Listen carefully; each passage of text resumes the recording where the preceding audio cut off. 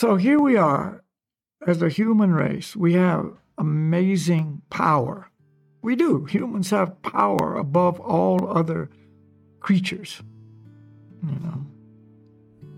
And it can be used for good or bad, The power to overcome Maya, by making the right choice. Maya means the illusory energy of the material world. By making the right choices, by following the Vedas, by accepting this supreme authority, by harmonizing with nature's law. That's a power that is amazing, to get off the wheel of birth and death, That's an ability, a power to actually understand I'm spirit soul. I'm not the material body. And that's what it's all for.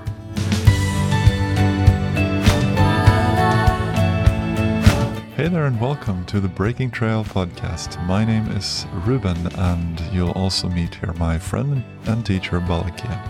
I once saw Spider-Man and there's one quote that I remember, and that is, "With great power comes great responsibility." So that is what we'll speak about today, what we are meant to use this tremendous, powerful human form of life for, and the results of not using it in the proper way. So, happy to have you here, and let's start.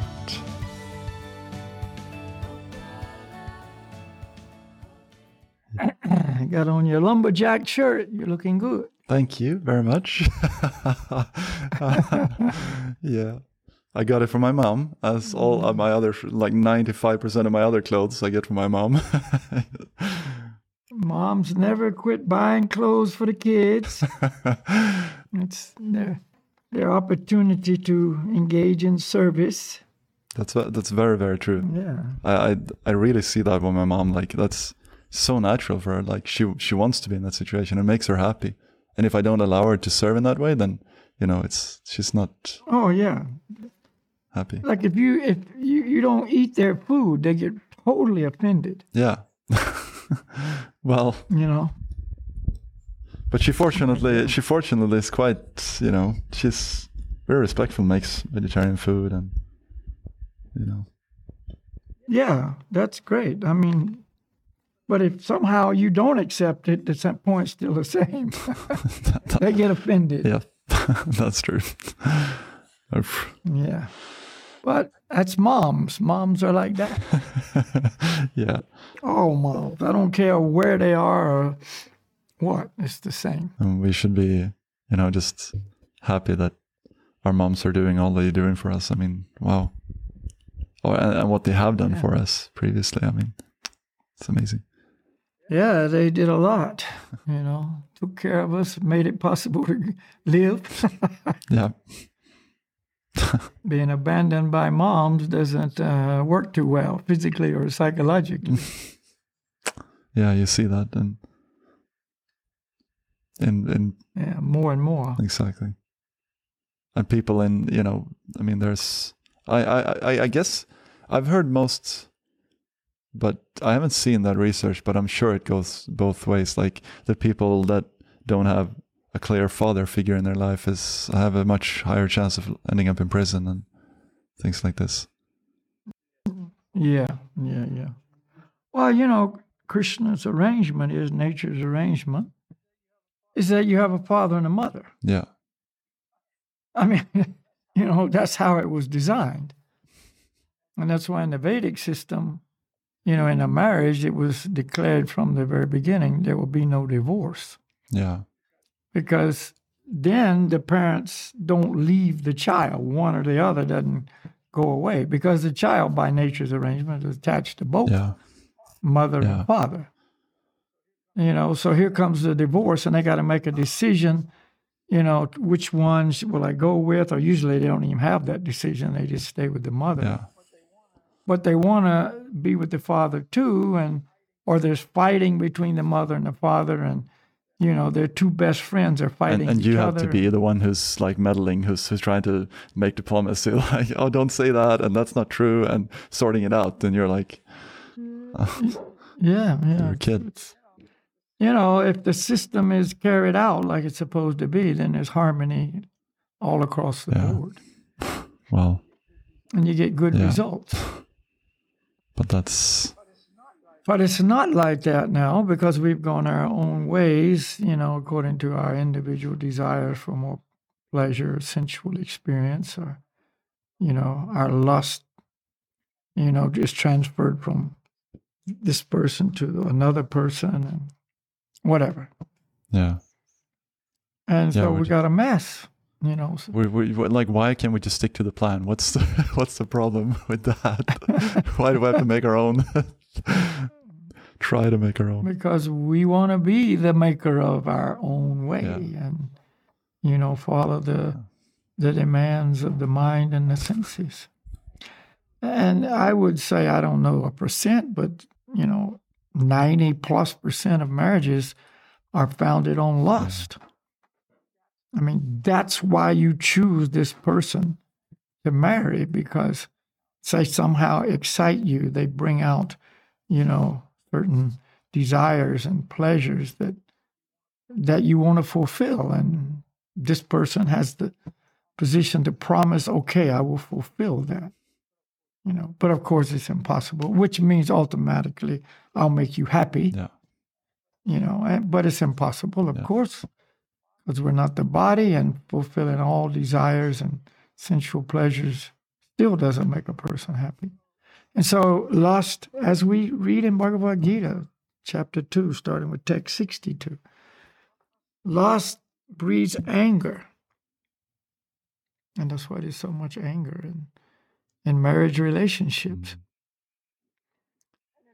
And it's so known and so common now that people don't even bother to get married anymore. I mean, exactly. They just don't even get married. I mean, they don't want to enter into that complicated, involved institution. Because then when it all does fall apart, which, 50% plus do, then you got to go through a whole legal struggle to get out of it. Where if you just never get married, you just walk in and walk out. But we're like so afraid of making that commitment. We just want to have all doors open, because I might have chosen the wrong thing, or this might be like not the right person for me. So I should, like you're saying, just prefer to. Yeah. It's so cheap, It's so cheap. Everything's cheap. It's just cheap is the word, right? It's no seriousness, there's no commitment.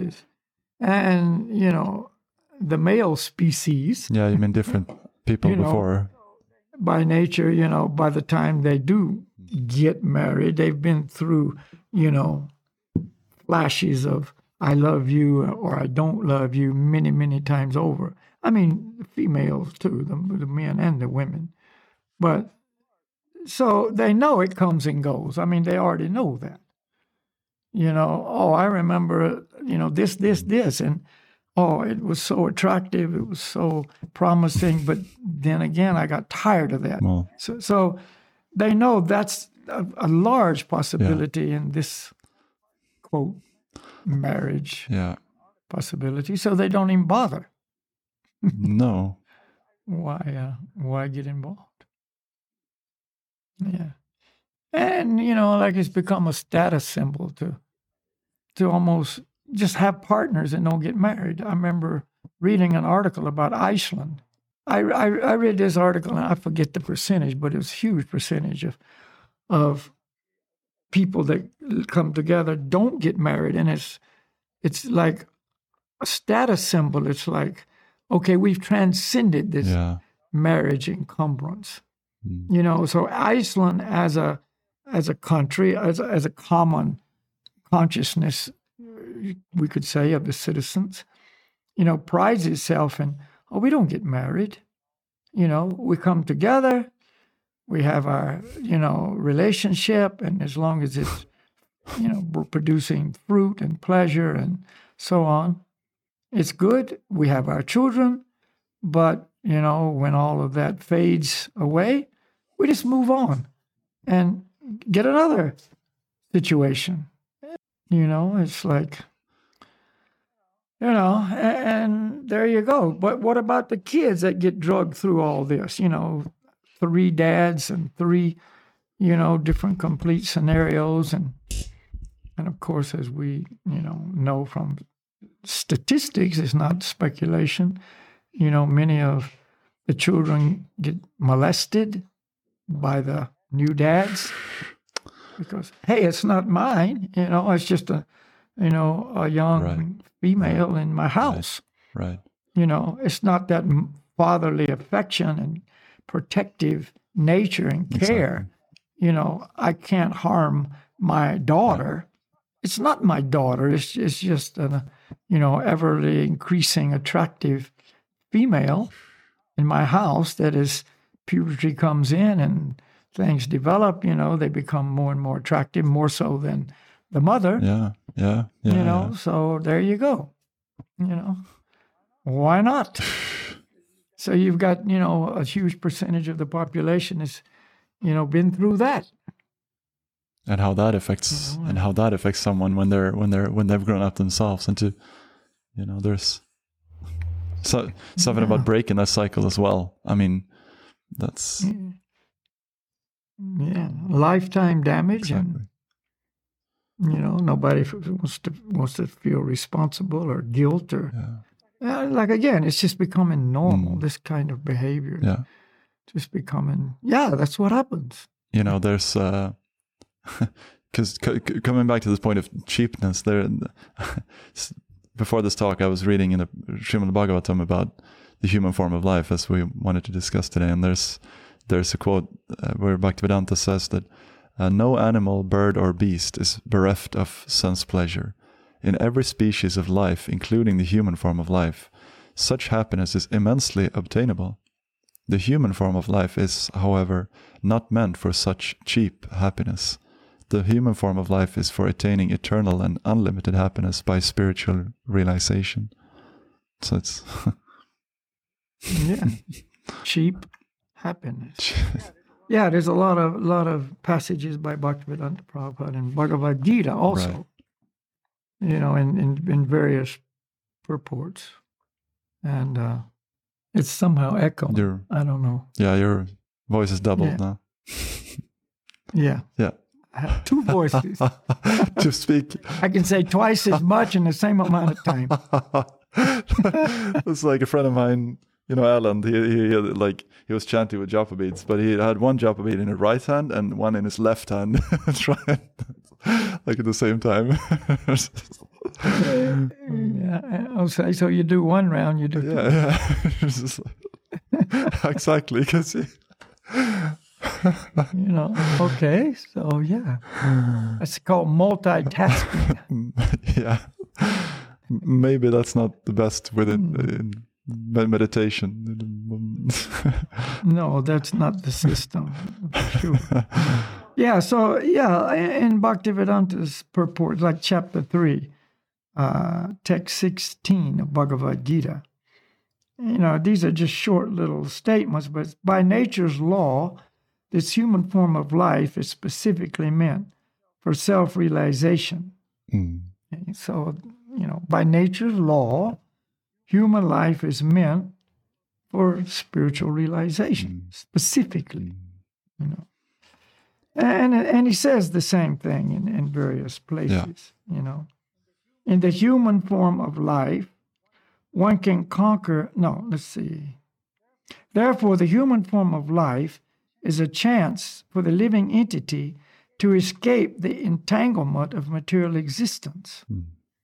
In the human form of life, one can conquer the enemy lust by the cultivation of God consciousness under able guidance. The same thing, the entanglement of material existence. And this is which includes being entangled in the law of karma and all the attachments and, attractions and, the overpowering, control of lust and all of that. I mean, all that's the entanglement of the soul in the material world. And the human form of life is a chance for the living entity to escape the entanglement of material existence. Yeah. So, yeah. There's a few, quotes, very, very similar, all very similar. Human life is meant for the cultivation of spiritual knowledge in eternal relationship with the Supreme Personality of Godhead. Yeah. And he goes on, and this is in chapter 4, text number 11, he says. And he goes on to quote that the executive heads of all states and all planets are obliged to impart this lesson to the citizens by education, culture, and devotion. Yeah. Much. In other words, the executive heads of all states are intended to spread the science of God consciousness so that the people may take advantage of this great science and pursue a successful path, utilizing the opportunity of the human form of life. Exactly. Wow. So, it's, we know all these things, because of studying this and hearing this and accepting this. But most people don't know this, unfortunately. And Lynn told me before this talk, she said, you need to tell them this quote, she said, and it goes like this: what is popular is not necessarily true, and what is true is not necessarily popular. There you go. Yeah. And more, what is true is absolutely unacceptable.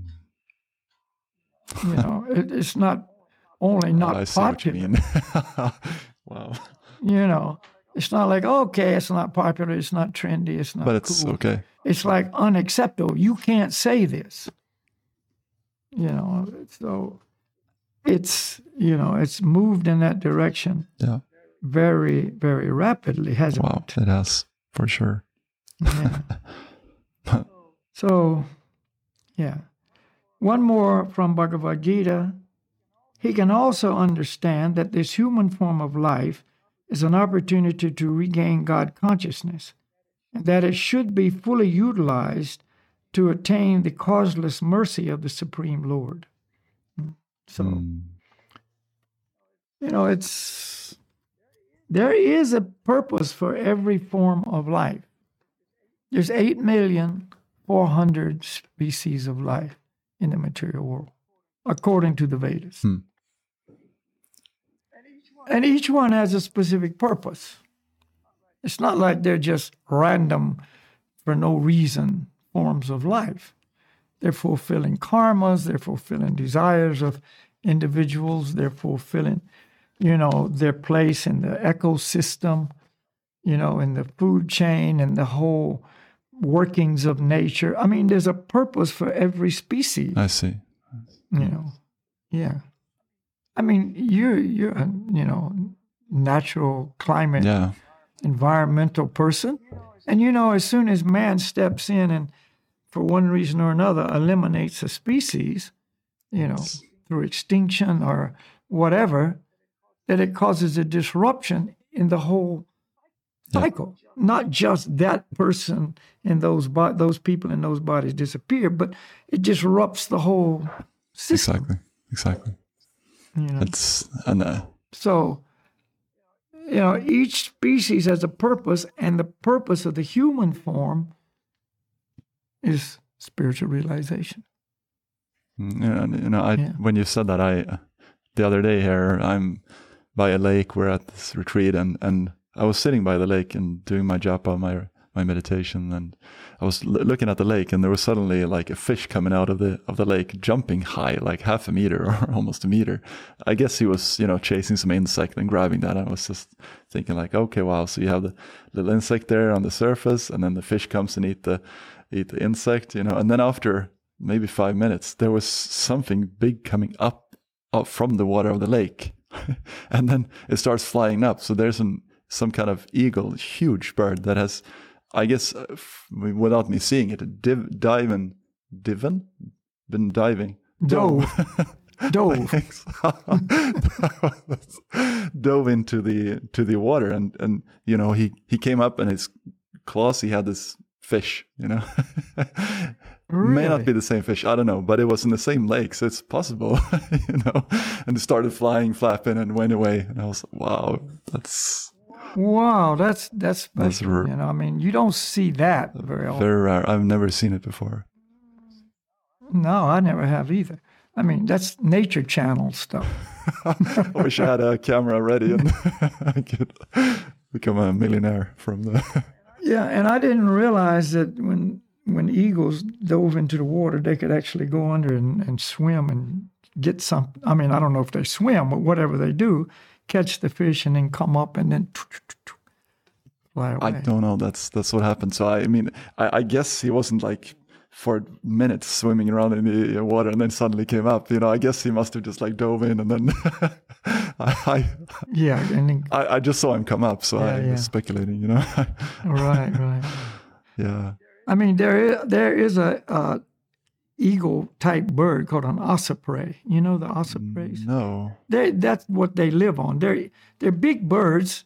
They're carnivorous birds, but they live on fish. Yeah.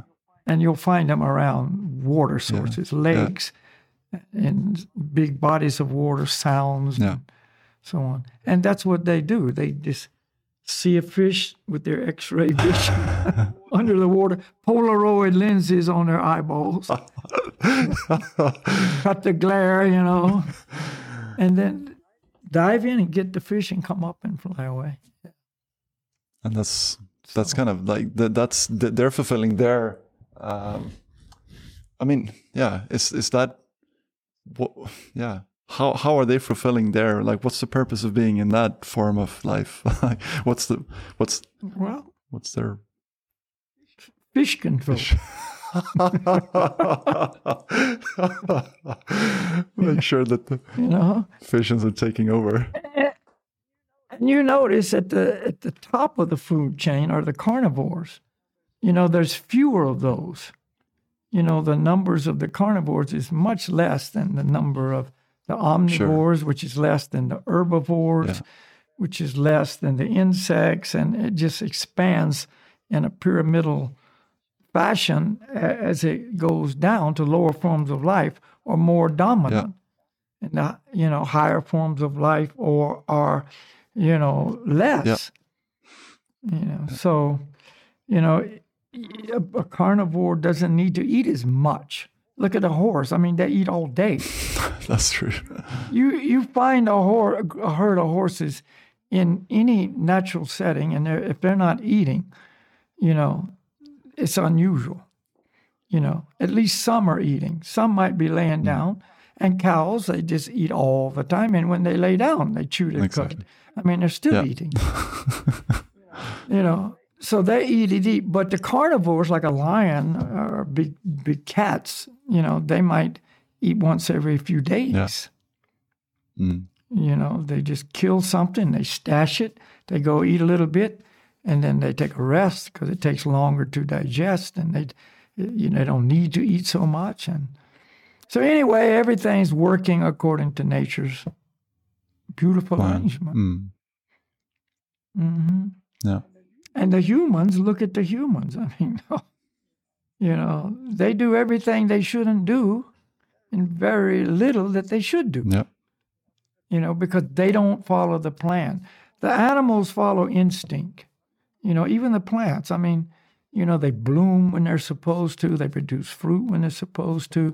They lose their leaves when they're supposed to. That's true. That's true. And they go into a dormant winter stage as necessary. And, they're on the cycle. They're harmonizing with the seasons. And you don't suddenly see a bird or you don't suddenly see a tree blooming in the middle of the winter or producing flowers. Yeah. Sorry.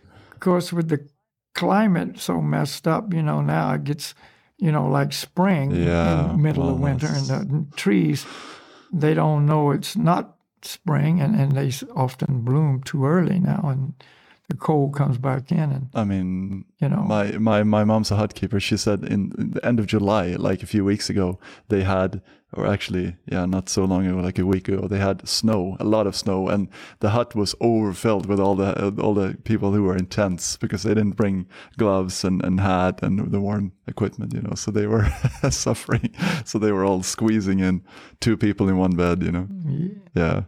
Yeah. Yeah, right.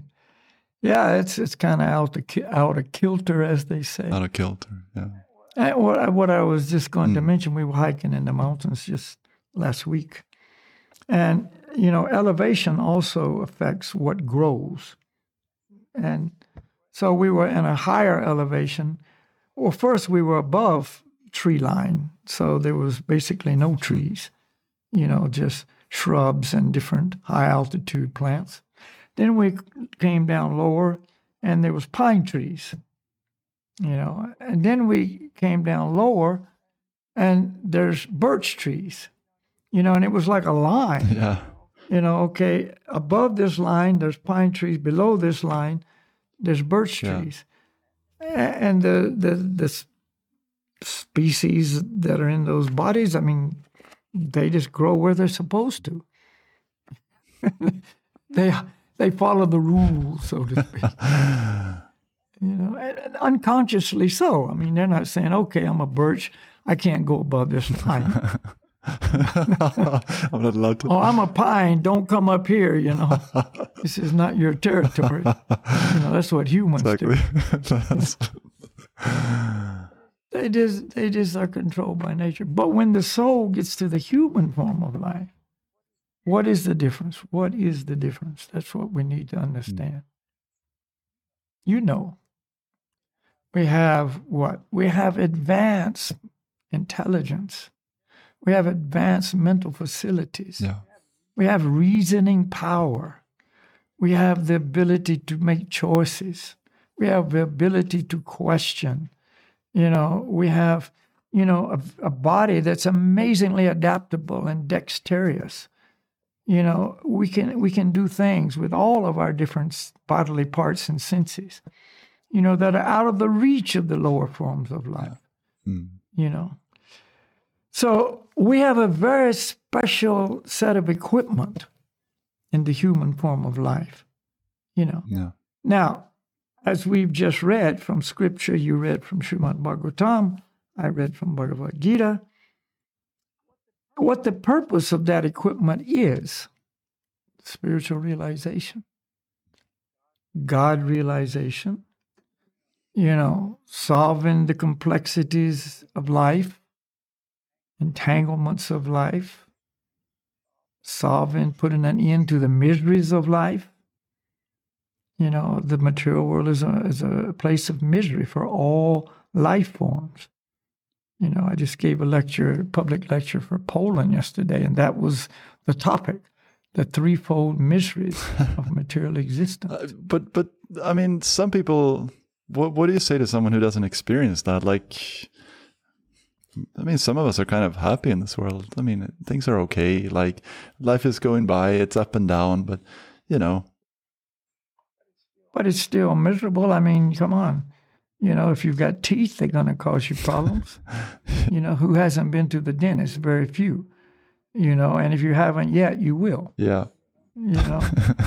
Or if you never go to the dentist, eventually your teeth will fall out or you'll die first. In other words, everybody is experiencing them. Who hasn't been bitten by mosquitoes? Who hasn't been hassled by, midges or, been in deep forest, and most people can say I haven't, and been threatened by the presence of bears or,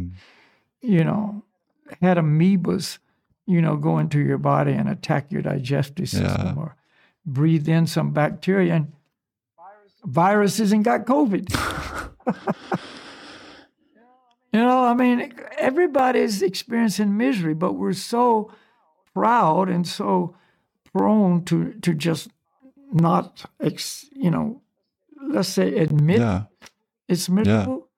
That we just say, oh, it's not so bad. No, because... Yeah. And the mental misery, the mental misery is huge. Yeah. Worse than the physical misery. It's true. Who was that? This Simone Biles, or what? I think that was her name. I could be wrong on that. Anyway, the greatest gymnast in the world. She just pulled out of the Olympics. I mean, she is declared by everybody as the greatest gymnast in the world. she won gold last Olympics and so on, and she is expected to win basically almost everything this year. She pulled out because of mental issues, mental instabilities, mental, inability to focus. And so she pulled out of one event and another event and then another one. And, she was praised by some and criticized by others and so on. But we're talking about a mental story here. Yeah. Physically, she's at the top of the game, probably more physically fit than almost anybody on the planet. Yeah. Because gymnasts they require a level of fitness that's beyond a lot of discipline. For sure. Yeah. But she pulled out because of mental issues. Well, is that miserable or not? Yes, it is. Why are we so afraid to admit the truth? And if we do admit it, like she was attacked by a lot of people. Oh, you're a quitter. You don't have the fortitude. You got to overcome these things. Yeah. You got to stand up and be stoic and, carry on regardless. Yeah.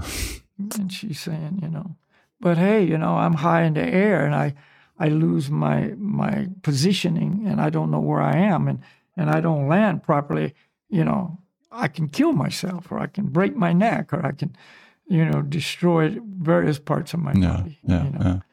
So anyway, anybody who says there's no misery, life is okay, is simply in denial. That's all. How about the natural phenomena that's occurring right now all over the planet?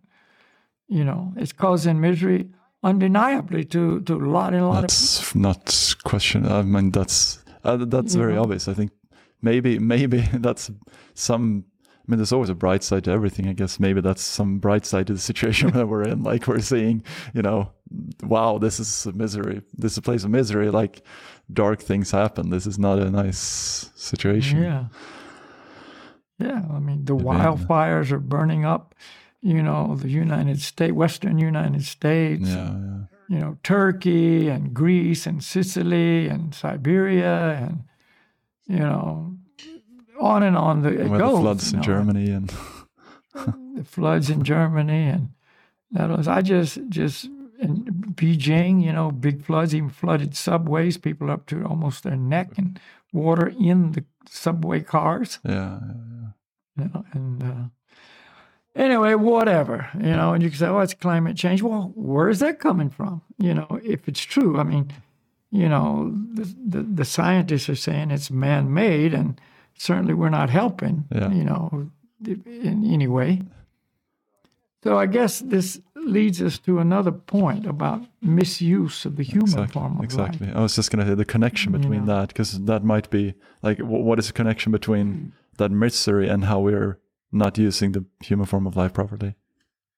I mean, yeah. So here we are, as a human race, we have amazing power. We do. Humans have power above all other creatures.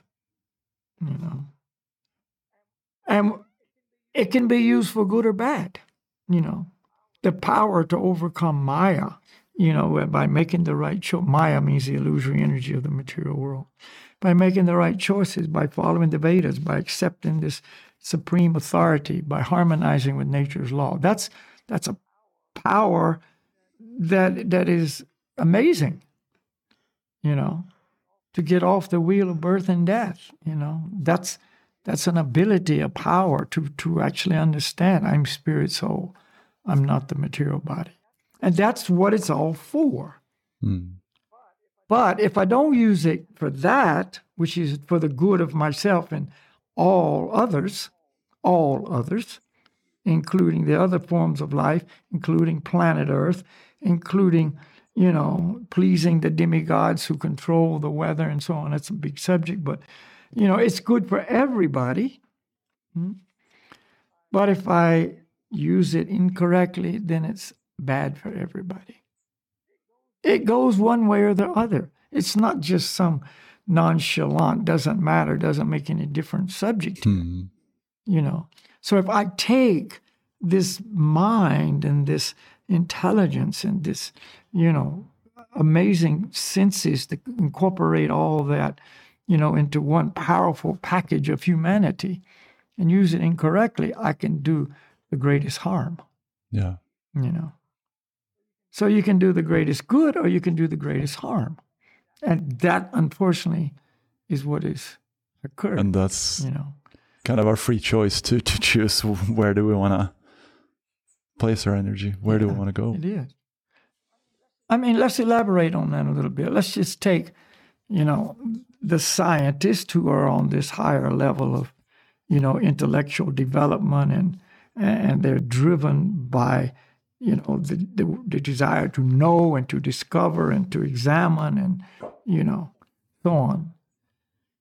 And so they use all their equipment they've got for spiritual realization to develop, amazing scientific techniques of discovery, like microscopes and electron microscopes, so they can see, tiny, tiny, tiny things that, previously with just, natural senses were impossible to see, But now they can examine things on the minutest level, or telescopes so they can, look into space and see things far, far away that in detail that they couldn't see before, etc. In other words, extending the ability of the senses,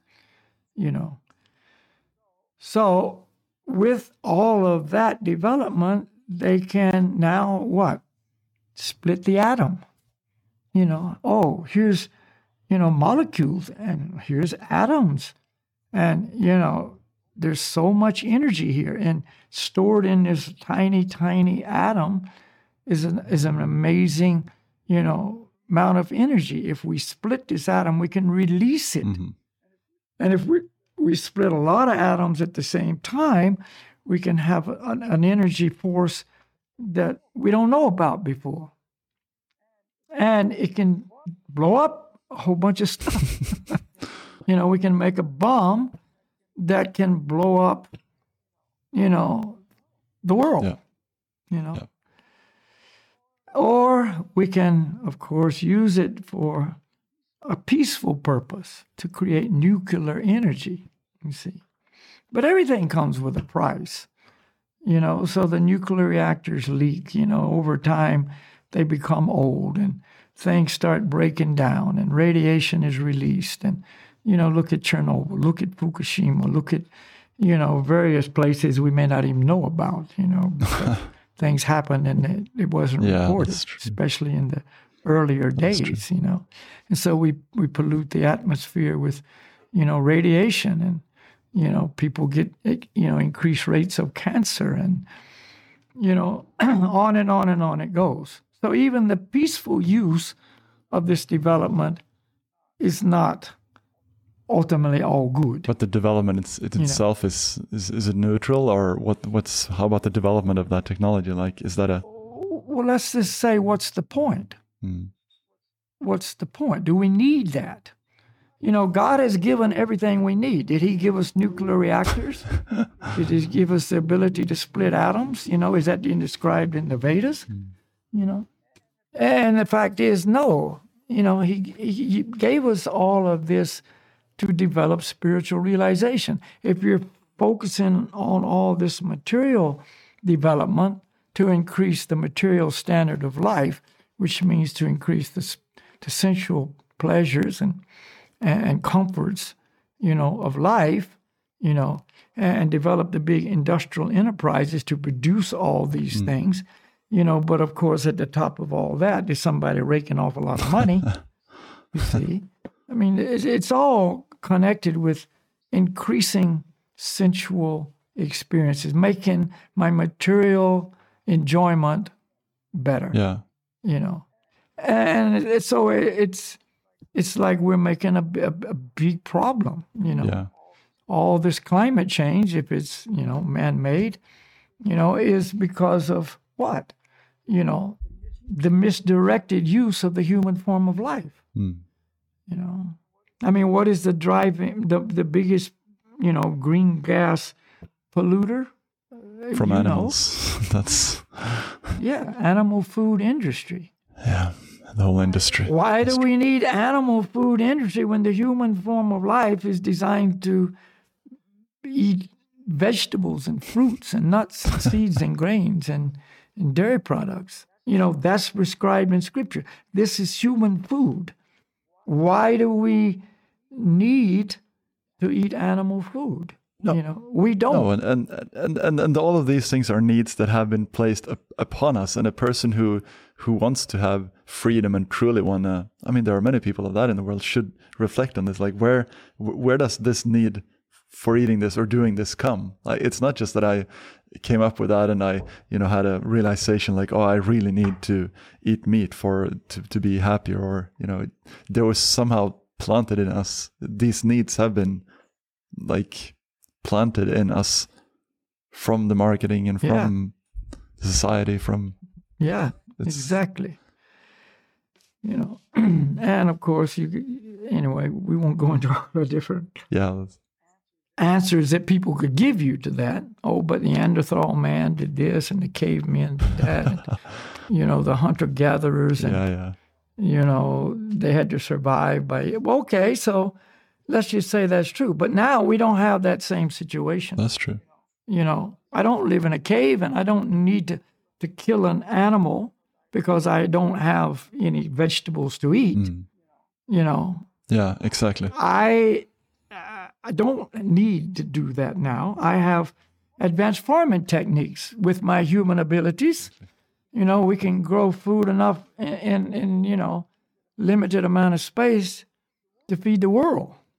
And now it's able. It's suitable. And I guess that's like a parenthesis, but that's one weakness of the argument of eating like the cave diet, is were we healthy when we were cavemen? Were we living in the natural way, giving the body the best food that it was meant to have,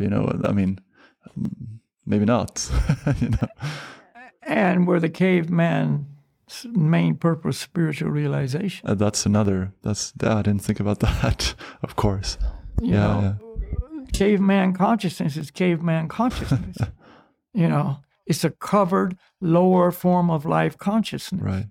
It's basically animal life, whether you call it a human or not. Yeah. It's eating, sleeping, mating, and defending, and that's the end of the story. Exactly. So, but if you believe the Vedic history, it paints a very different picture. It doesn't even give us this, picture of how it used to be. There were civilizations that were far, far more advanced than what we have now. Yeah. And the opulence was unimaginable, What opulence we have now is like, pauperism compared to how it was then, And because the system was being followed and all the sacrifices and rituals and offerings and devotion and dedicated to, higher personalities that are in charge of, the weather and all the necessities of the universe, because they were being performed, the demigods that are in charge of these things were pleased, and they provided profuse amounts of everything necessary. Yeah. It said the hills, Mother Earth was so happy, and everything was in such harmony that, the streams produced gems, the seas produced gems, and, gold was just a common, metal. It was everywhere, and, prosperity was like beyond anything we have even a glimpse of today, and health, was people weren't always sick, and the mental health was so stable and solid, and life was exciting because of spiritual excitement, spiritual upliftment, spiritual happiness and satisfaction. Yeah. That's a happy society. That's a prosperous society. And people were, by being a member of that society, growing spiritually. They were using the human form of life as this was it properly intended to be used, you know. But when we entered Kali Yuga, which is the age we're in now, the age of quarrel, chaos, confusion, degradation, the influence is the opposite of that spiritual upliftment influence. You know, then things became lower and lower. Consciousness diminished, you know, and all the miseries increased. Yeah. You know, the disease, the pestilence, the mental, you know, issues, the weak psyches, you know, the term of time, span of life in the human form was reduced, you know, so the duration of life was greatly shortened, you know, and, you know, people started using their facilities for spiritual realization for material purposes. Yeah, I see what you mean. You know. Yeah.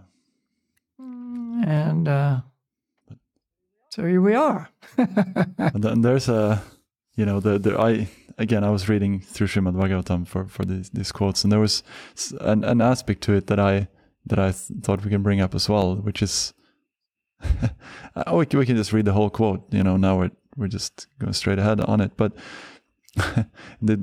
this from Bhaktivedanta Swami. He says, "This material world is called the world of death. Every living being, beginning from Brahma, whose duration of life is some thousands of millions of years, down to the microbial germs who live for a few seconds only, is struggling for existence. Therefore, this life is sort of a fight with material nature, which opposes death upon all." And then it says, he continues, and it says, "No one will survive in the struggle with material nature." You know, sort of a fight with material nature. It's, you know, again, because we're not harmonizing, and then we... Yeah. And where does the fight come from? What is this struggle? Trying to not die. Exactly. Trying to stay in this body. The body is temporary. By design, all matter is temporary. See? But the soul is eternal. So we've got right there an immediate conflict. An eternal spirit soul in a temporary material body. But identifying with that temporary material body. To the extent that we're afraid of dying when it's not, like you said before, it's not possible to die in the real sense of the word. Yeah. Maintaining, unavoidably so, our eternal existence, but identifying with a temporary material body immediately produces conflict. So I want to live forever because I do. That's a given. But my body is very temporary. And so the struggle is trying to hang on to this body, which I think is me. In other words, don't die. And so Bhaktivedanta said, nobody wins the struggle. You know? Brahma doesn't win the struggle, and he, you know, his lifespan is so long that, you know, it's like people wouldn't even believe it if they heard it. But what did Bhaktivedanta say? Thousands of millions? Thousands of millions of years. Yeah. You know, and there's details in the scriptures about that, but we don't need to go there. Down to the microbial, you know, little germ, which lives for a few seconds, a minute or less. Yeah. You know, but everybody's coming and going. Yeah. You know, everybody's here and gone. As far as the body goes, see. So everybody's struggling, you know. One of our dogs just caught a little young pheasant 3 days ago, you know, unfortunately. And so damaged the pheasant. You know, Sergei took the pheasant out of the dog's mouth and brought it home. And, you know, but it was struggling to survive. You know, I mean, it was injured and, you know, we tried to help it as much as possible, but, you know, it left its body. And it was a struggle. You know, it was a struggle. It wasn't easy.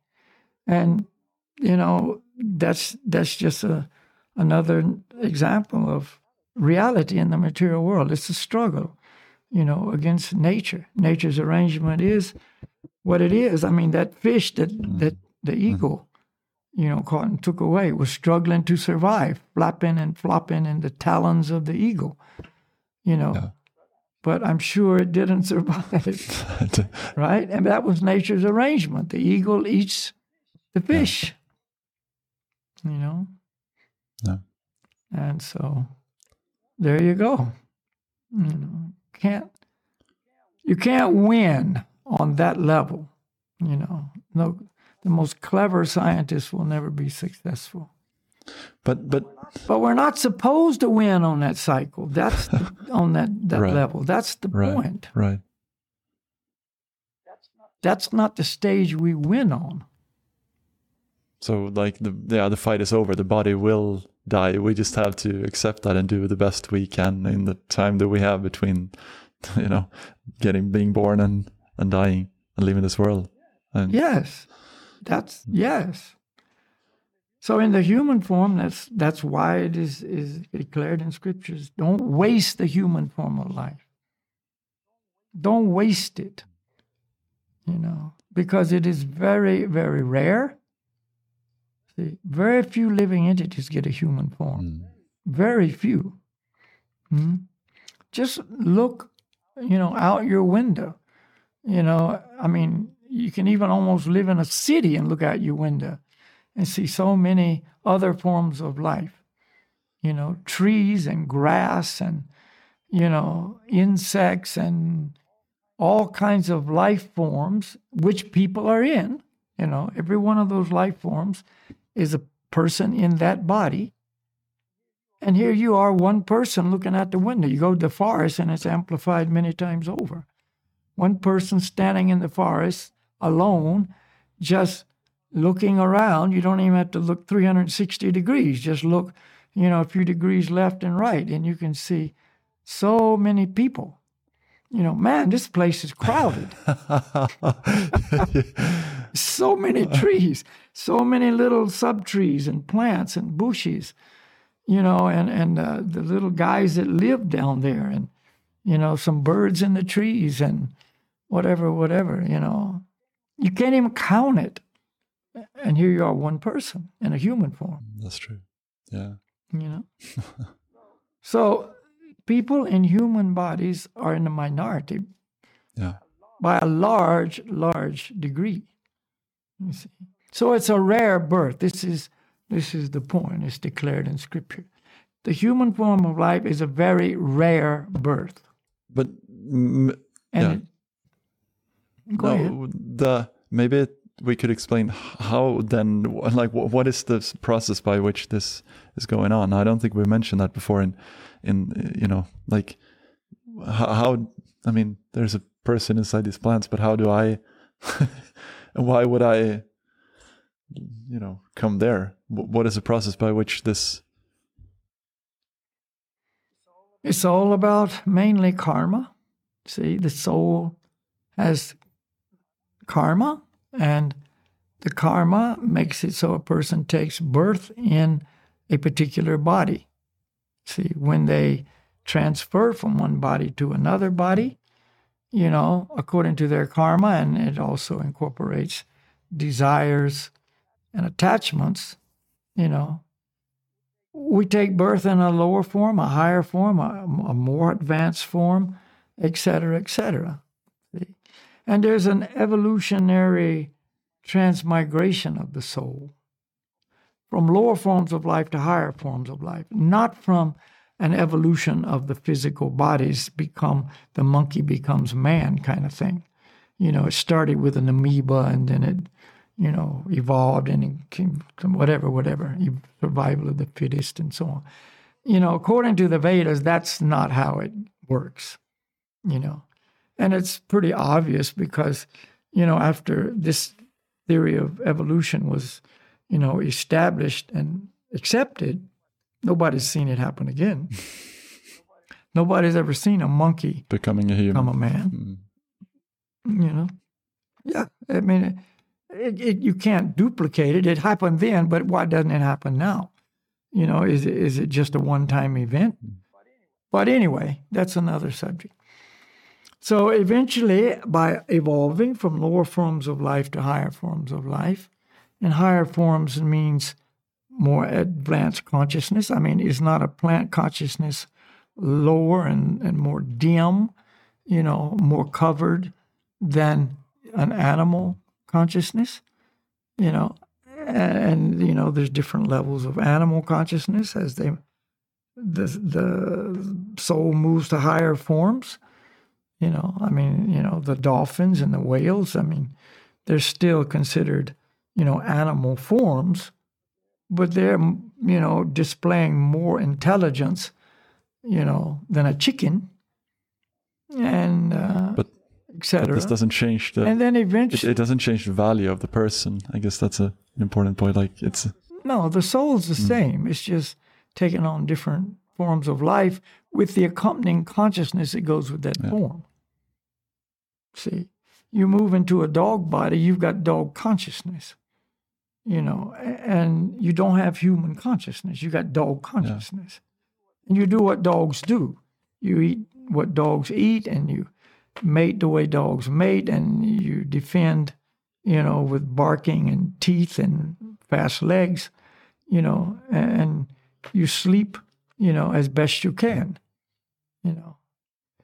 So as we get to higher forms of life, eventually you get a human form. That's the point. The soul has evolved through all the different, various species of life to the human form.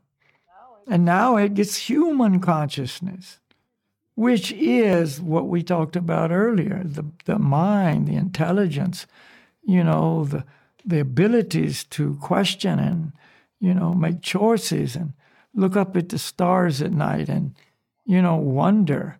I wonder what's up there. I wonder if there's life on those, stars and, how immense and how, vast the universe is, even thinking or knowing about a universe. That's a human thing. Yeah. Dogs don't know about humans, about universes, and astrology and astronomy and all these things. They don't have that. See? So the human form of life is a rare form of life. This was the point. Yeah. And it's called the precious human form of life because its purpose is to solve the miseries of life, to become free of the entanglements of the material existence. You see, to not just be thrown around on the wheel of birth and death, uncontrollably, taking a birth, living that life, whatever it is, coming to the end of that term, thrown again into, the wheel and popping out somewhere else and again and again and again ad infinitum. It's not a good situation to be. It's like being in a washing machine and just getting thrown in and popped out and thrown in and popped out. So the human form of life is, here's your solution. It's the loophole, so to speak. It's the facility. It's the precious gift, And that's why as soon as, this is again Vedic knowledge. I don't speak, and you also don't speak, something that's just from the mind. It's all, Vedically based truth. Yeah. And, so it's declared that at the time of creation, the Lord sent forth, all the living entities into his material creation, the demigods, the humans, the lower forms of life, et cetera, and they took their, assumed positions according to their past, activities, and then at the same time, he sent forth the Vedas. He gave the Vedic knowledge for the humans to have access to all this truth from the very beginning. Yeah. Not that some sage had to figure all this out, and maybe get it right and maybe get it wrong. It's descending. It's all part of the recipe. Yeah. Here's the material world, here's the living entities, here's the humans, and here's the Vedic knowledge. And you have the equipment, the facility, the ability to read this, to understand it, to apply it to your life, and become spiritually realized, self-realized. Yeah. See? You have that. God gives us all that. But if you take that gift of the human form and the Vedic knowledge and, so on and so on, and just you don't use it at all, throw it away, or misuse it in various different ways, then you throw away the most valuable gift. And it's the precious gem. And like you said, an opportunity. That's like a window of opportunity. You may not get the same, or at least for a long, long time, you may not get the same opportunity that you have right now. Absolutely. We have that. Another declaration of Scripture is, if you don't use the human form of life for its intended purpose, spiritual realization, you lose it. If you don't use it, you lose it. That's a saying in other contexts. Sports or about the body. If you don't use your muscles, they'll atrophy. You must use it, or you lose it. So if we don't use the human form of life, we lose it. What does that mean? You go back down into the lower forms of life. Again, depending on what you've done in this life. And now you're back on the cycle and the evolutions. And it could take millions of births to get another human form. Wow. In fact, it describes that this is the greatest fear, of a human, is to lose the human form of life. See? But spiritual realization saves one from the greatest fear. If you use the human form of life for its intended purpose, which we've said it again and again, spiritual realization, developing God consciousness, developing, harmony with God, a relationship, real relationship with God, etc. If you use it for that purpose, even if you're not completely successful, you don't make a complete success. See? You still get another human form next life. See? To continue your development. Yeah. See, it's like, okay, you made 10% progress. Okay? Next lifetime, you start at 11%. And in that lifetime, as a human, you come up to 30%.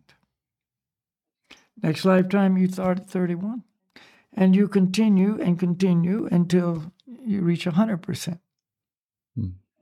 And then you are free. Then you go back to the spiritual world, our natural home. You've developed that relationship with God. You see, your spirit soul. You're not the material body. You're living that truth, you see. And along the way, of course, you're increasing, real happiness and pleasure in your life. You've got a firm foundation of existence. You're not thrown all over the place by every little upheaval in the material world. All kinds of benefits, all kinds, on every level, you see. But, if you don't use it for that, you lose it. And what a waste, what a loss, what a loss. And and the reason that we would do that is that why is it that we can't be honest with ourselves? Like we can't, I guess we can't step away from the false ego. We're stuck in a situation where we're stuck in the illusion that we centered our life around this illusion that we're in, and that's all that we have faith in. Like that, we think that's all we cling on to, the illusion of who we are and what will save us, and that we're our bodies, and it's going to end when we die anyway. And then who cares about what we're speaking about right now, because it's going to end. So there's no, Yeah, I mean, why worry about next life when there is no next life. I mean, that's easy. Makes it. Yeah. Just enjoy now as much as possible. But, it's a false philosophy, It's a flawed philosophy of life. Yeah. So that's why we need to listen to authorities who know the truth and not listen to, quote, authorities who have no idea, And we're fed lies our whole life, from the very beginning. If my parents, who are the original teachers this life, don't know these truths, then they're going to teach me what I don't need to know. They're going to teach me falsehood. Yeah. They're going to teach me you are the body. Yeah. Look in the mirror. This is you. I mean, parents do this, right? They should put a mirror in front of the baby, and they go, you, see, you, this is you, back and forth. They're reinforcing the false identity concept, And as you grow, they and everyone else, continues to reinforce this and reinforce this, And so, the learning process is taking us in the wrong direction. Yeah. It's taking us away from the truth. Yeah. Yeah. And the more it's propagated, the more it's propagated. I mean, if we've got a whole society in this consciousness, then the members of that society that come into that society, this is going to be their learning as well. Yeah. I mean, what else are you going to learn? I mean, you don't know anything when you're born.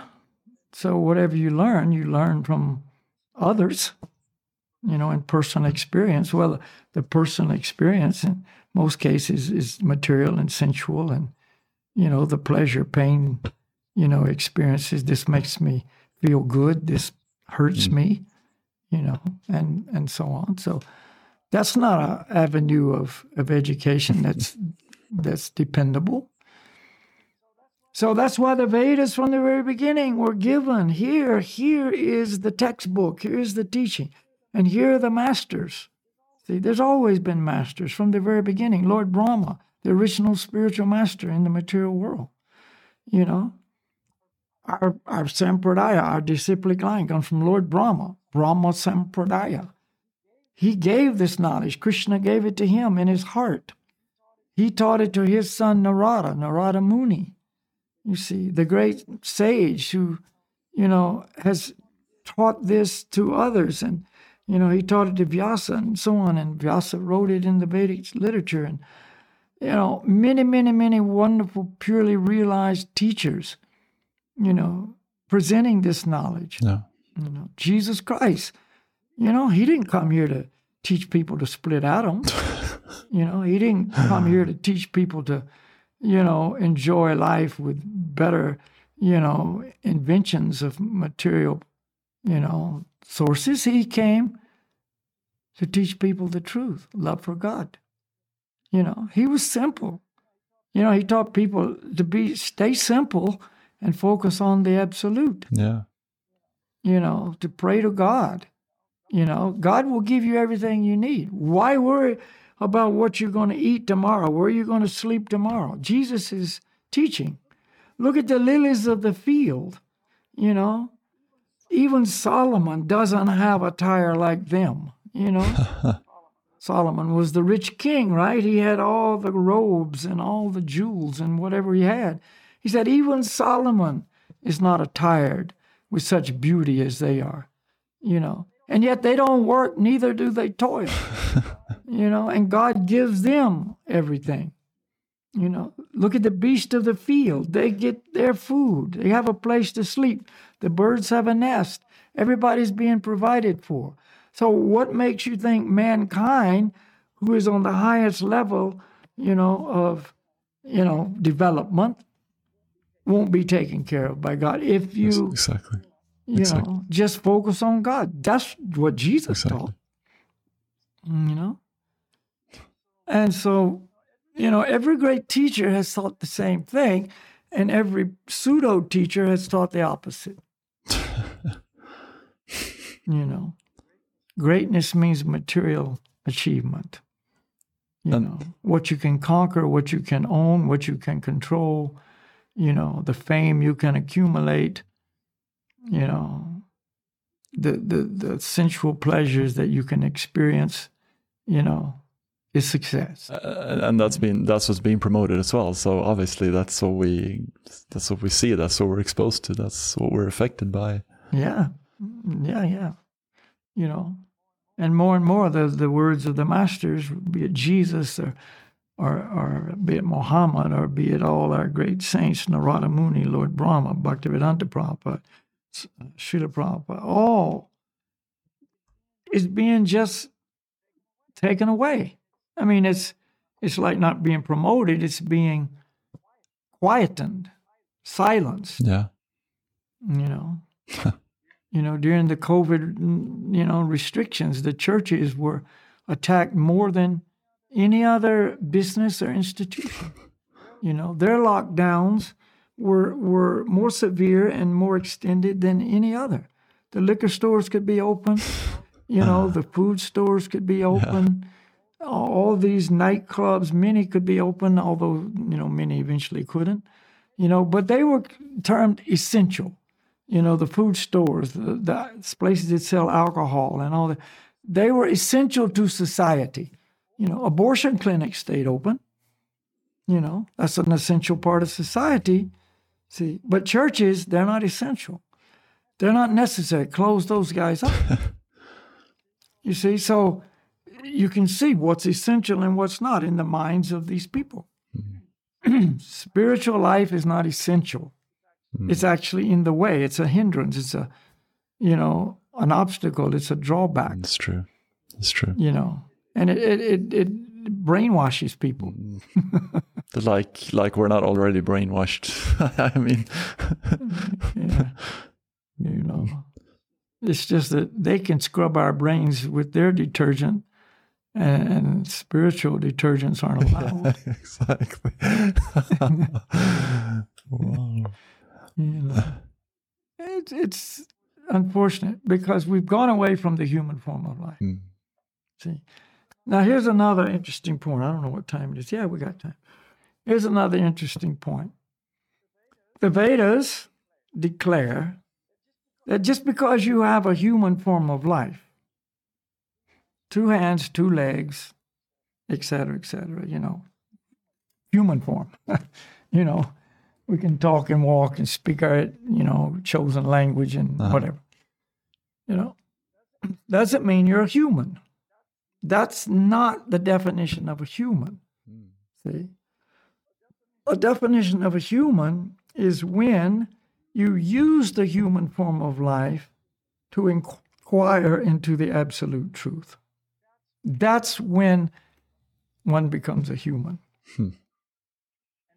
And it says, now is the time to inquire into the absolute truth.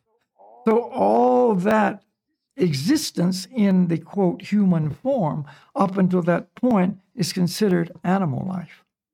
It is not considered human life. Because the animals have 4 propensities. We've talked about this before. Eating, sleeping, mating, and defending. See? Yeah. So if I take my human form and all I do is use it for those 4 activities, eating, sleeping, mating, and defending, I'm still on the animal level. I haven't done anything human yet, And as we know, that's basically all it's going on. Just glorified animal life. Eating gourmet food. Oh, tonight I'm going to have Mexican. Oh, tomorrow night I'm having Italian. I'm going to go to this very elaborate restaurant and have, delicious food. It's still eating, It's nothing but eating, just using the mind and the intelligence, the glorified human facilities to advance the eating process. To make it more civilized and make it appear like it's not actually, it's more than an animal instinct. And more sensually pleasurable. That's the main reason. That's part of what we call civilization, is increased sensual experience. Yeah. Why is some food considered good and others not? Because it's sensual. It stimulates the tongue in a more pleasurable way. One of the biggest complaints of people who had COVID or have COVID now, a friend of mine, just recently, he has it. He's just getting over it. Taste. And what happened? He lost his sense of smell and his sense of taste. And what did that do? It made it so he couldn't enjoy. You can't enjoy food if you can't taste it. You can't enjoy food if you can't smell it. Oh, what is the aroma of pizza? I don't know. I can't smell anything. Yeah. Fresh baked bread, I can't smell anything. So it takes a lot of the impetus for eating away. Can't smell and can't taste, why eat? And so people lose weight. Well, that's not necessarily a bad thing, maybe, for some. I mean, how long are you just going to chew? It's like kind of boring. It's just like a hassle. Chewing and swallowing and chewing and swallowing. If you can't, it's not worth it. Why bother? Just eat a little bit. Okay, it's done. But when it's all full on, smell and taste, you overeat. I'll have one more serving of this. I'll have one more piece of cake. I'll have one more of this and that. See? Because there's pleasure. There's pleasure. See? So anyway, the point is, we have glorified the eating process. That eagle that caught that fish is not going to take it out and fillet it and saute it and, put all kind of spices on it and so on like that. It's just going to gobble it down for survival. And that's the end of the story. So eating and then sleeping. We've developed all kinds of elaborate sleeping, facilities. Softer beds or more firm beds, whatever your choice. For a while there was a big rage of water beds, and air conditioning if it's too hot and heat if it's too cold, and soft pillows or firm pillows, again, according to your taste, and, very, nice covers and snuggly things, and, but it's still sleeping, It's just sleeping. It's nothing, spiritual about any of that. Mating, we don't even have to talk about that. I mean, that's just gone off the scale, in all kinds of, misdirected ways. And then, defending with our advanced intelligence, we're defending with nuclear weapons, smart bombs, automatic weapons.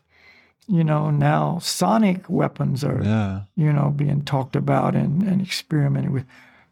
Biowarfare, what is that all about? Where did this whole thing start that we're struggling with worldwide right now? Supposedly bioweapons development, gain of function research. There's debates here. I'm not taking any side. But, there's certainly bioweapon research going on. Yeah. Whether COVID-19 started out of that or not, everybody can draw their own conclusions. But it's the same point.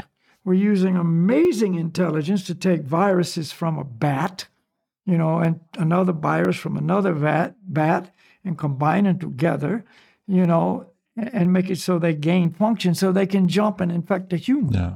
That's what gain of function research is. Let's see what we can do with all these different viruses and combine them and, modify them and whatever, genetically engineer them, and so that they can infect humans, and then we can just put a little bit over here, spread it around in whatever way we do, through the air, through water, through whatever, and achieve a certain end of killing a lot of people or making a lot of people sick or debilitating a whole segment of society or removing a whole segment of society, according to... what is that? Is that spiritual or is that misuse of the human form of life? See? And you don't have to be an intelligent person to answer that question. You know, is this research necessary? People say it is. No, it's not.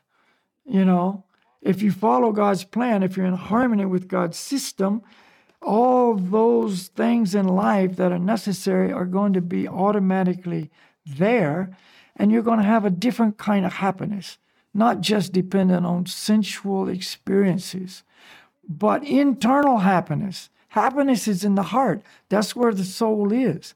Spiritual pleasure, spiritual happiness, spiritual fulfillment and satisfaction is real pleasure, and nothing external can take it away.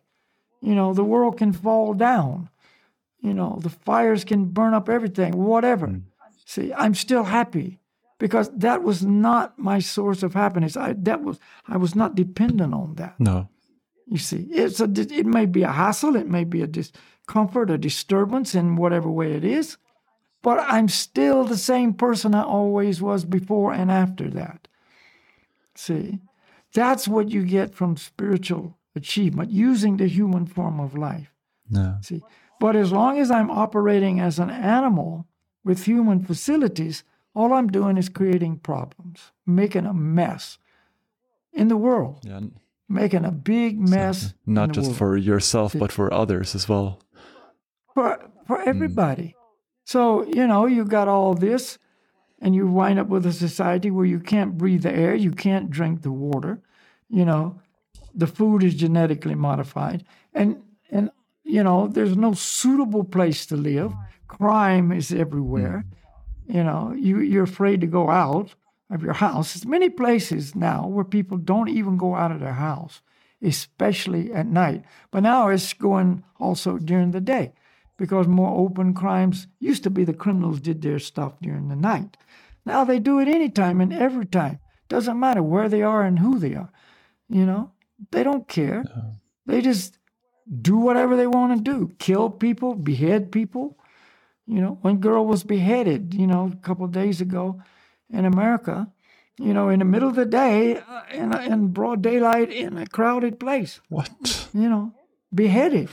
I mean, and it wasn't, you know, some punishment for some crime. It was just a fit of anger, you know, so, which came from lust, which came from whatever. I mean, the whole scenario, you know, so...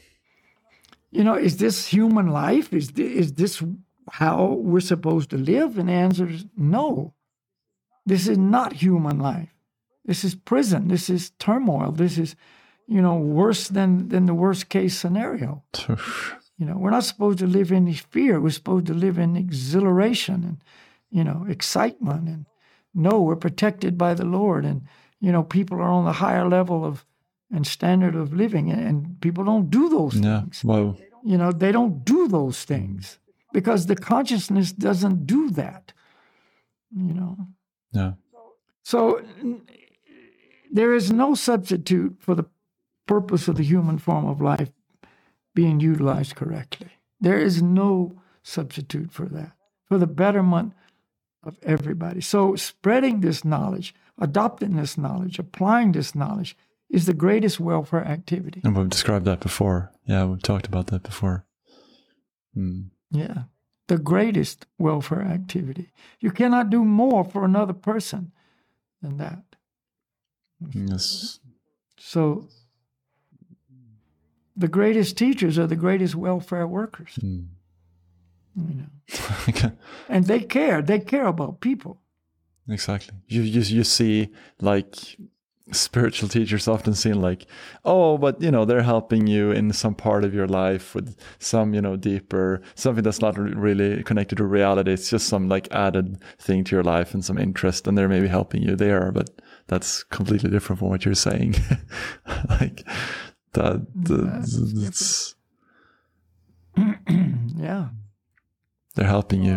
So as you've read in Srimad Bhagavatam in the first canto, you know, there's principles of religion. This is not about one sectarian belief system dominating the world. Exactly. And that's what people often say is they're afraid of. Exactly.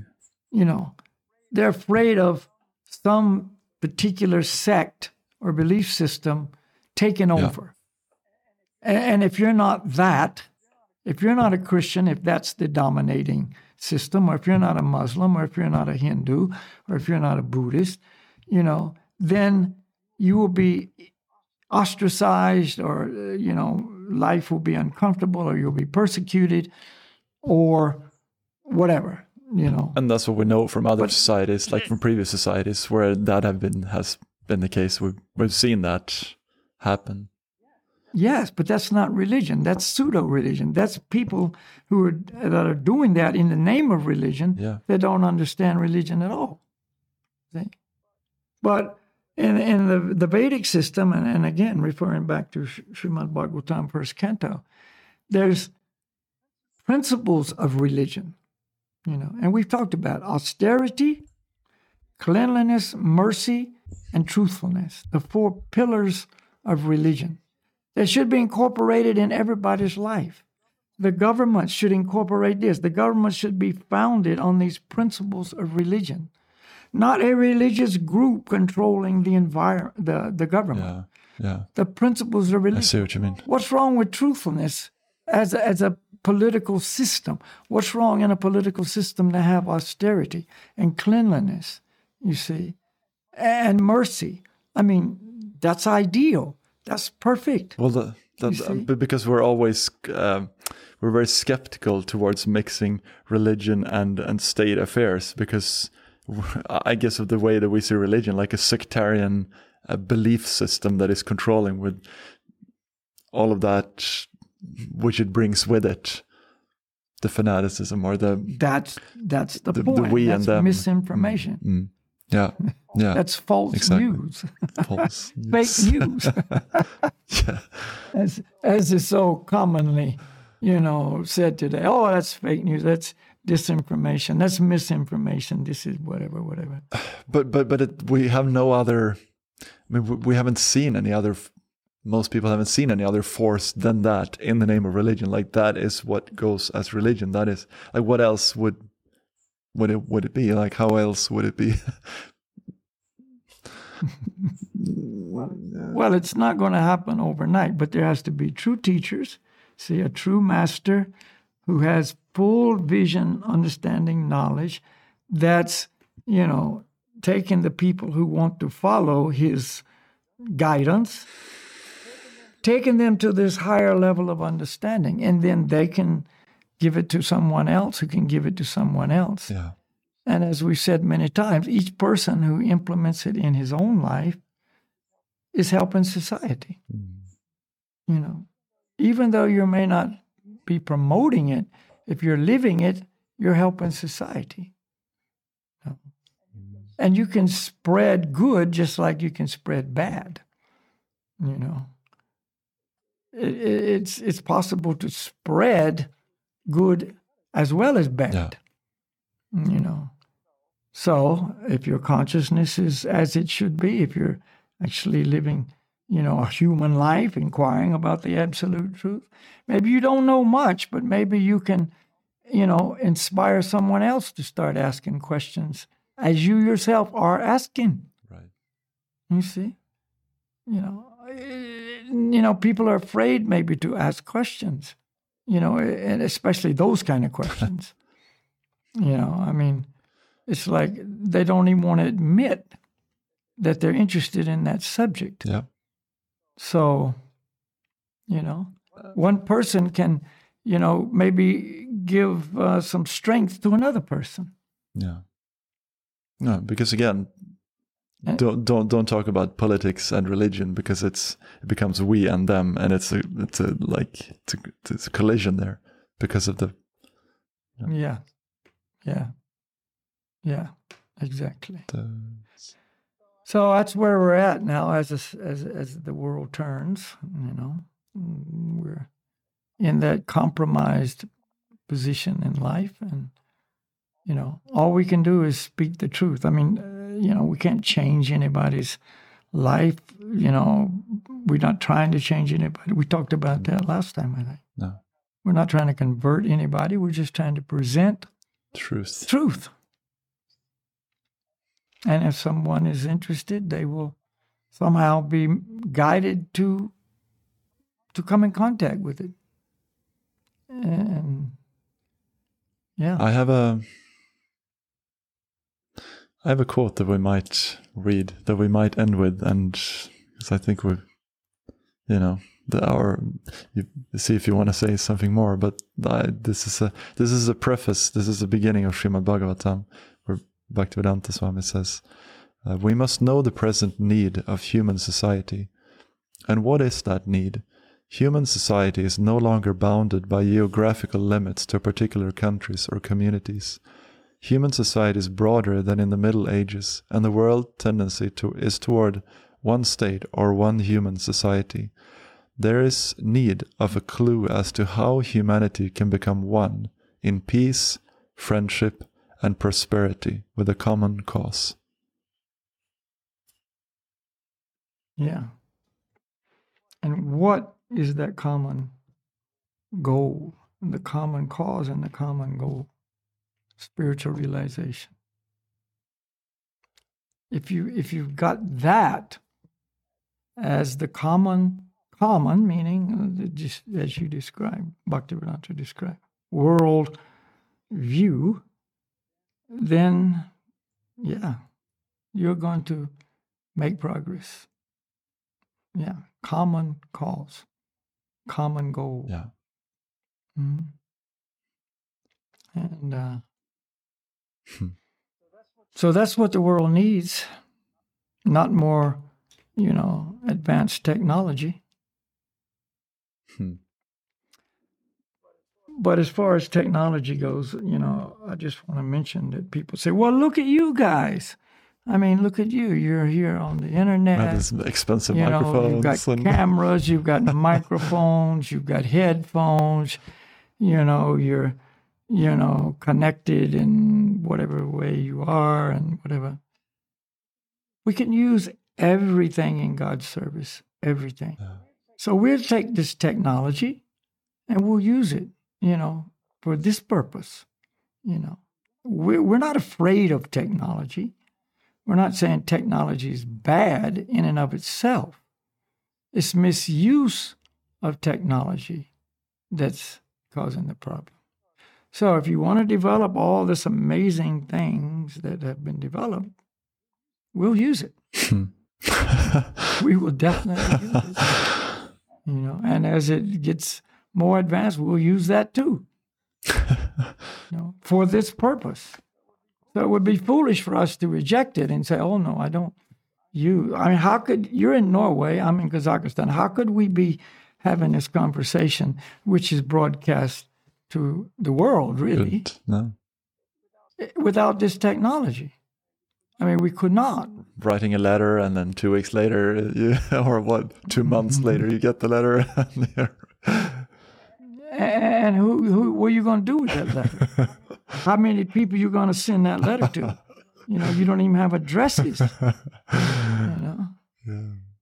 So it's an amazing facility. But again, take the facility. Yeah, like Bhaktivedanta says, it's human society is broader than in the Middle Ages. We have the opportunity now to. This technology is giving us the opportunity to connect, but we can use that and we should use it in the correct way with the correct understanding. Yes. Use it as humans, not animals. And I was just thinking, eating as well. We don't stop eating, but we eat for spiritual realization, to use this body because I'm sitting here and I had breakfast, otherwise I wouldn't be able to sit here and have energy to speak, I needed the breakfast too. Yeah. Yeah. I needed to sleep and you need food. That's how it's designed. The body's designed to eat food for energy and sustenance and development. But again, we take the eating necessity and offer the food to God before we eat it, which removes all karma. That's another whole subject. We've talked about it before. Removes the karma and actually spiritualizes the food. So now your breakfast was not just whatever it was. Oats and I don't know. oats and oats, sandwich. Oats and raisins and whatever. But it was actually spiritual food. It was actually spiritually potent food. So it nourishes the body, gives you energy and so on, but it also, purifies the heart and the mind. Yeah. So you can take everything and use it with knowledge for the betterment of yourself and others. Wow. Let's chant. I have nothing more to say to that. That's perfect. Yeah, we've said enough. We've said enough. Thank you.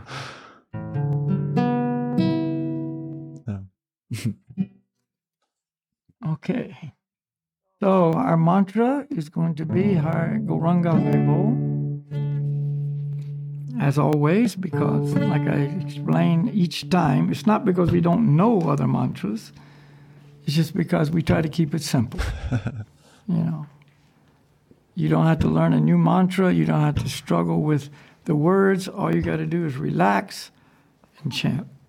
And that's what we hope you will do. And you're very good at the one chord melodies. That's simple. Simple. When you take a guy who doesn't know how to do much and he's got to do something, he's going to keep it simple.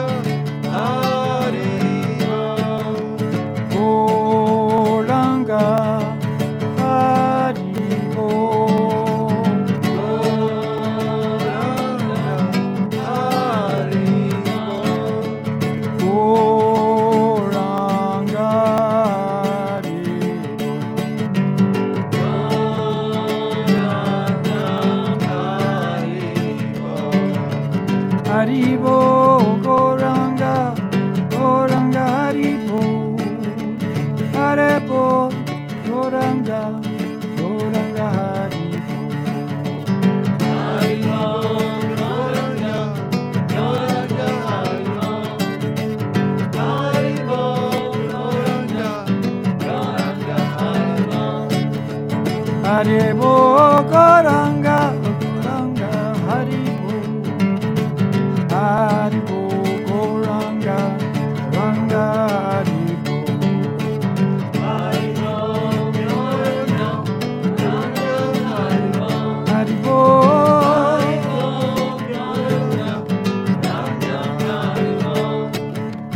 Haribo Goranga, Goranga, Haribo. Haribo Goranga, Goranga, Haribo. Haribo Goranga, Goranga, Haribo.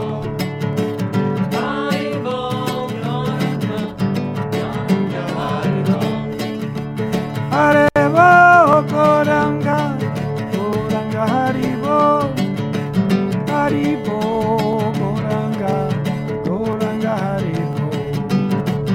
Haribo Goranga, Goranga, Haribo. Haribo Goranga, Goranga, Haribo. Haribo Goranga, Goranga, Haribo. Haribo. Haribo Goranga, Haribo. Goranga, Haribo. Haribo. Haribo Goranga, Haribo. Hey. Goranga, Haribo. Goranga, Haribo. Goranga,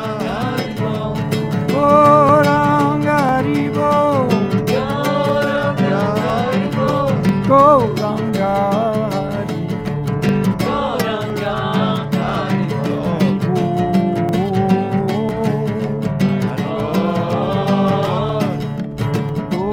Goranga, Haribo. Goranga, Haribo. Goranga, Haribo.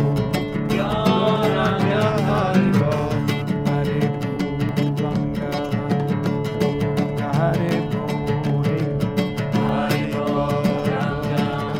Goranga, Haribo. Goranga,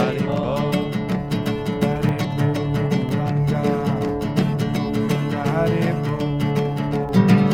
Haribo, Goranga, Goranga, Haribo. Haribo, Goranga, Goranga, Haribo. Haribo, Goranga, Goranga, Haribo. Haribo, Goranga, Goranga, Haribo. Haribo, Goranga, Goranga, Haribo.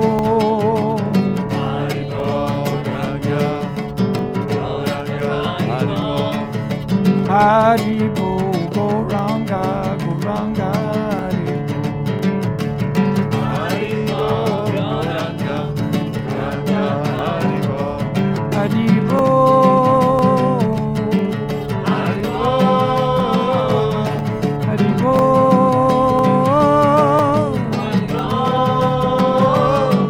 Haribo.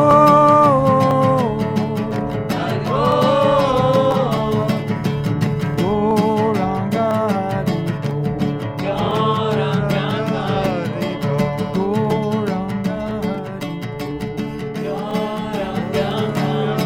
Haribo. Goranga, Haribo.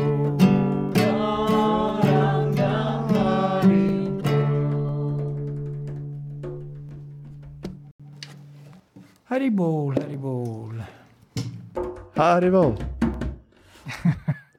Did you hear the drum? I didn't. Oh, I did. I hear it now, yeah. I hear it now. Good. yeah. Great. Yeah. Drums, Thanks. guitars, whatever we have, we'll use. Yeah, exactly like technology. All right, Ruben, thank you very All much. Always a pleasure, you know. We Yeah. call it a rap session, I guess. Spiritual rap session. We're just rapping, just talking. So, Yeah. yeah. Well, put it Yeah. out there and we. Yeah. Yeah. So, Great. breaking trail. Mm-hmm. Yeah. That's what we have to do, That's because, that's what's right to do. And that's what we do. Yeah. You know, Staying one true. person said, said something, do the right thing for the right reason, and it'll always come out good. So if you think about that, that's very, very true. Right thing for the right reason. Yeah. All right. Okay. Namaste, Haribol.